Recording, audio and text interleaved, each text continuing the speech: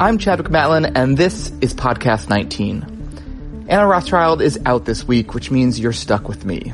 And because I don't have years of experience as a science journalist, I only edit the people who do, the show is going to be a little less expansive than usual this week. That means no anecdotes about naked people lounging in windowsills, and no good news segment at the end of the show.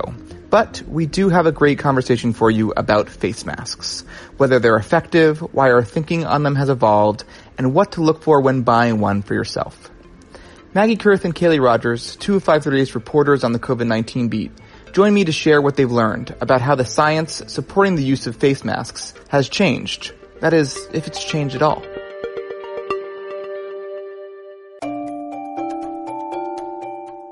Okay, Maggie and Kaleigh, I have brought you here to answer a question that's on lots of people's minds and has sort of become a political flashpoint, which is what is going on with face masks right now? I feel like at the beginning of this pandemic, face masks were sort of like they weren't a necessity. That we were told that, yeah, they might help, but it might do just as much damage as they help because people might touch their face more often because they have a face mask on.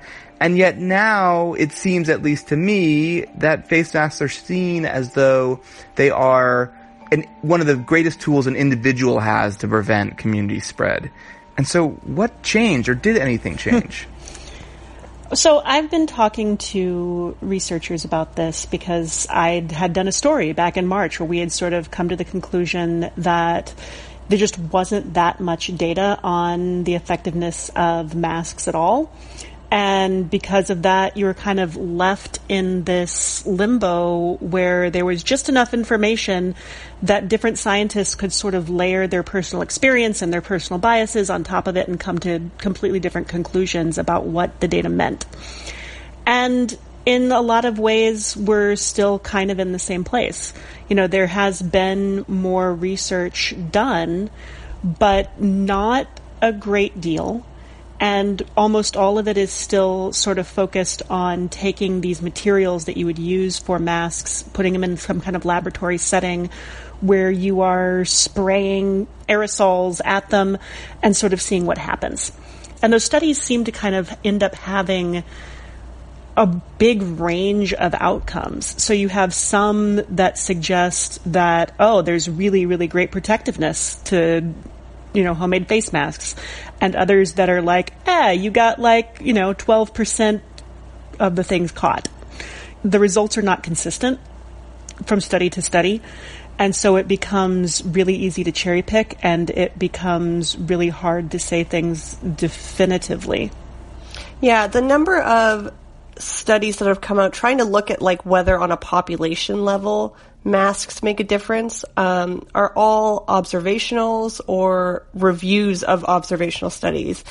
And so trying to do some kind of randomized control trial, which would give us good data on this, is not possible in the middle of a pandemic, where we have people social distancing and we're not trying to get people infected. So it's really difficult to get good data on it. Based on what we have so far, it seems like there's some evidence that it helps to some degree, and that's basically as precise as we can get right now.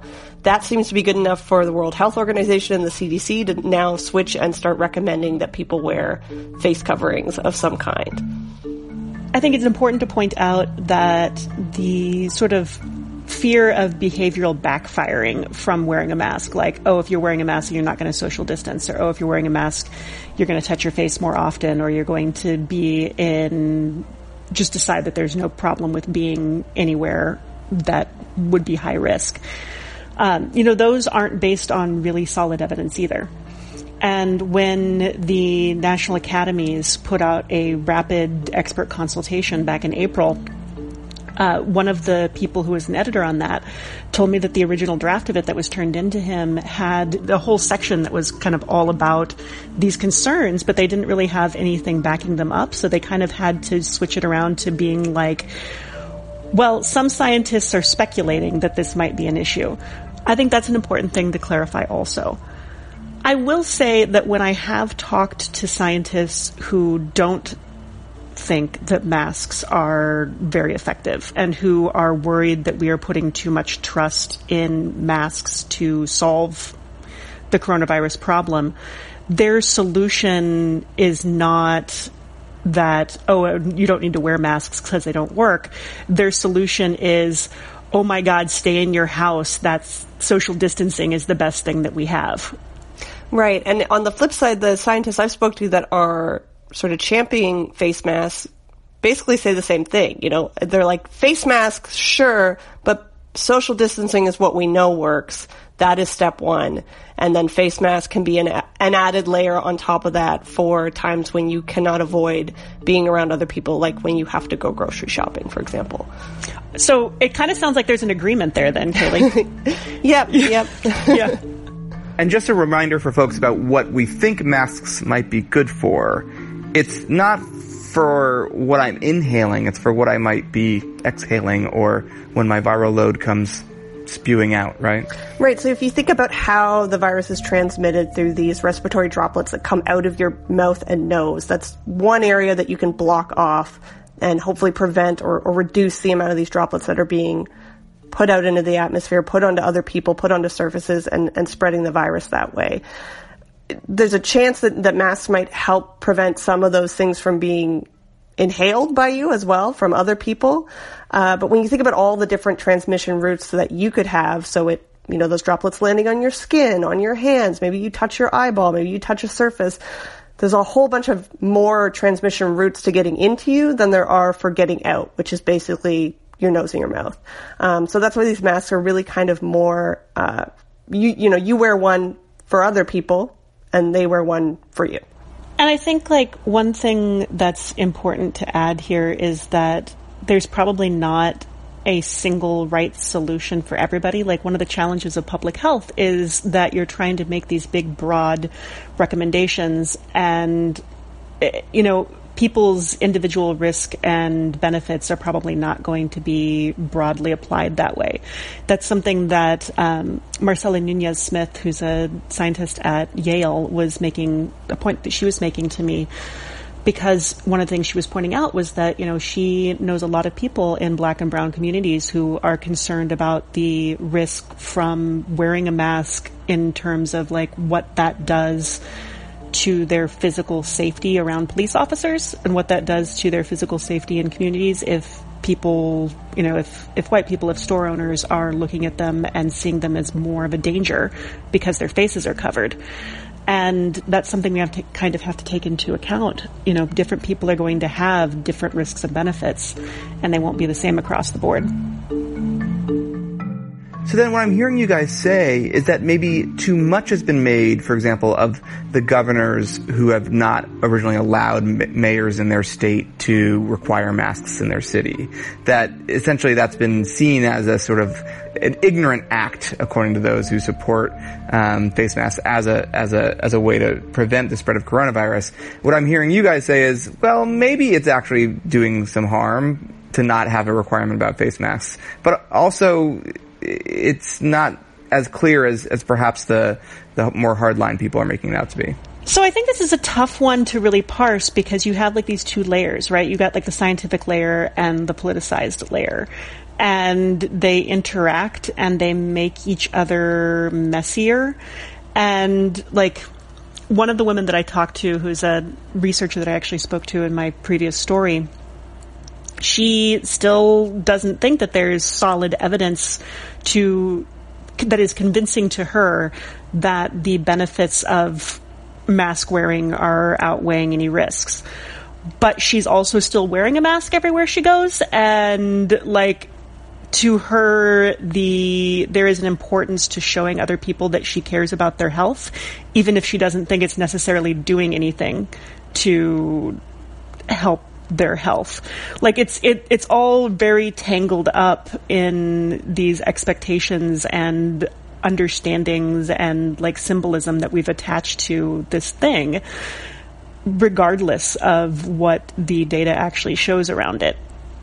And it's also important to have the context of what other measures are in place in those states. Are they enforcing strict social distancing, or is it everything gone back to normal? And also you don't have to wear a mask. which I don't think anyone would think is a great idea right now. Right, exactly. Yeah. And one of these other researchers I spoke to, her kind of perspective on this was that ventilation might make an even bigger difference than masks, and that being inside is a really huge deal. And so if you are going to be opening back up your economy, that you need to be placing a bigger emphasis on fewer people inside, better ventilation inside, maybe even like individual floor level air purifiers, that kind of stuff. And nobody's really doing that. So it's not like, again, it comes back down to like, it's not like the solution to maybe masks aren't as effective as we think they are is don't do anything. And so then what I'm hearing you guys say is there's no way to say, well, New York, after it started imposing social distancing and masks, has really dropped in the number of cases and hospitalizations, whereas other places that have social distancing but have been slower to require mask usage are booming, let's say. Like, you can't do that easy one-to-one comparison is what I'm hearing you say. So it's funny you bring that up because there was actually a paper that was published in PNAS last week that a number of researchers have said should probably be retracted. It tried to make these comparisons, but there's just not a one-to-one comparison to make, really. And it was making a lot of assumptions about the data that we can't really make at this point. So unfortunately, those kinds of comparisons are not possible at this point. Everything is just too different from jurisdiction to jurisdiction. Okay, so before we get to sort of practical advice about what people should be looking for when they buy masks, if they plan to, and it sounds like we're sort of saying, buy the mask, wear the mask, because that's what it can't hurt, and there's some evidence that it works. But I am curious about, where does that leave us? Maybe this is more a philosophical question, but where does that leave us in whether or not people should be wearing masks? Well, that kind of gets down to, that's not a scientific question anymore, right? Like, that's a philosophical question. And some of the scientists that I have spoken to are like, yeah, absolutely, we should 100% just be wearing the masks because there's probably some benefit, so let's go ahead and get that benefit. And there are other scientists I've been talking to that are like, well, I mean, it's fine, but if we're doing that in lieu of things that seem like they might be better, then that's not fine. So, I mean, it's one of those situations where data can tell you something, but it doesn't necessarily tell you what to do. That's a really good point. And it is fascinating to see how the sort of public perception and thinking around this has shifted so quickly. Early on, I think one of the concerns was not only could this be more harmful than beneficial, but also, there was a shortage of personal protective equipment, and people were thinking whatever we got should go to the front lines and everyone else should stay home. And now we're in a slightly better place on that front, and also there's sort of a surplus of homemade masks or masks available for purchase that are sort of cloth. And so we're in a different scenario now where we can make different decisions even if the scientific data hasn't necessarily shifted.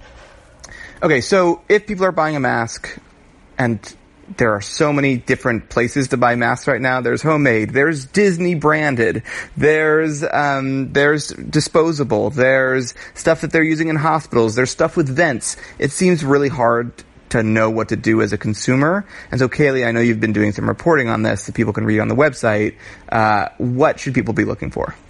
Right. So as Maggie mentioned, there has been some actual studies done looking at different materials for masks in a lab setting. And so that's where we're getting the data we have now. It's not super robust, but we've got some basic understanding. And it seems from the experts I spoke to have been looking at this that the type of material itself, like a specific cotton polyester blend or something, is not as important as the quality of it. And so what you're really looking for is something that is breathable, because if it's too hard to breathe through, your air is just going to be forced out the sides and the top. And that's going to cause those particles to leave your mask anyway, which completely defeats the purpose. So you want something breathable. And then it's just a matter of quality of fabric. So you want something that's a little thicker, a little more tightly woven so that it's actually able to physically trap those particles that can carry the virus and spread to other people. Maggie, I know your mom sent you untold number of masks when she was concerned in the beginning of the pandemic about you and your family. Do you think she was taking those guidelines into account? I don't think that she was necessarily looking at it that scientifically, but I know she was trying out a lot of different mask designs, trying to find ones that fit the best and were the most comfortable to wear and kind of gave you the most options. So, like, I have masks from her that are little, one tight style she gave me is like little pleats folded down to get like multiple layers of fabric around your mouth. Another style is like blanket flannel, like that fuzzy blanket flannel on the inside and then cotton on the outside. Another one is cotton, but then it has a pocket that you can slide some other kind of filtering material into it. Like, she just tried a whole bunch of different things, and I don't know necessarily that there's like any kind of scientific data to show which one of those is better than others, but she was definitely experimenting. Yeah, but Kaleigh, you found that even something might be better than nothing, no matter if it's the perfect blend, right?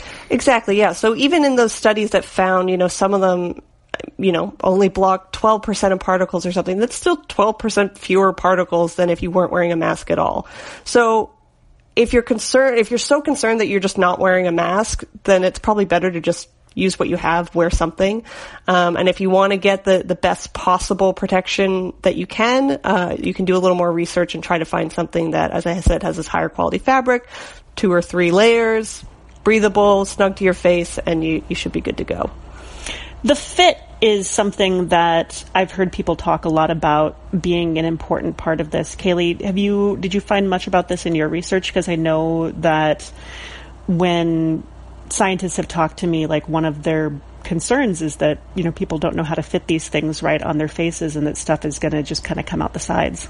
Yeah, exactly. So the sort of rule of thumb that I got from the researchers here and as well as the CDC is that you want it basically like as snug as is still comfortable for your face. Something like an N95 is sealed to your face. Like, they get those fitted to be basically airtight, and you're not going to be able to achieve that with a cloth mask that you make yourself. But if you can get it more snug than loose, it's going to be able to trap more of those particles. They're not going to be escaping out the sides or the front. Just basically understanding how the virus is spread through these respiratory droplets that come out of your mouth and nose and can carry the virus within them. It's helpful to be able to picture that, because then you understand that that's what you're trying to stop. And if there's a big gap on the side waving open and every time you open your mouth stuff is coming out the side, it's really kind of defeating the purpose of the mask to begin with. The particulate stuff, I think, is so interesting because there's been some studies where they've looked at like the fluid dynamics of air movement through a space. And I think it was a restaurant in Guangzhou in China where some of the people that were there got infected and some didn't. And in modeling the fluid dynamics of the air, what they were basically seeing was that you had this air conditioning unit pushing air across this one section of tables, and then it kind of like billowed up against the wall and sort of came back down around. So you had a lot of infections in this one space where the air was getting like shoved right through, and then other parts of the restaurant, like, no infections at all. Right. And I've even seen some research looking at whether sort of like an electromagnetic charge, like a static charge in certain fabrics, can help prevent the droplets from spreading because they have moisture in them. And they suggest like rubbing a nylon stocking against your mask before wearing it to like build up some electricity. I think that's taking it a bit further than we need to go. But, I mean, it's understanding that this is the actual transmission route is through these droplets, and any way that we can prevent those from getting into each other's eyes and noses is going to help prevent the spread. Ideally from just not being around each other. Okay, Maggie, Kaleigh, as ever, I've based most of my understanding of what to do during this crisis based on your reporting, and I think you've helped yet again me understand what to do with masks and hopefully listeners as well. So thanks so much for coming on Podcast 19. Thanks a lot. Thank you.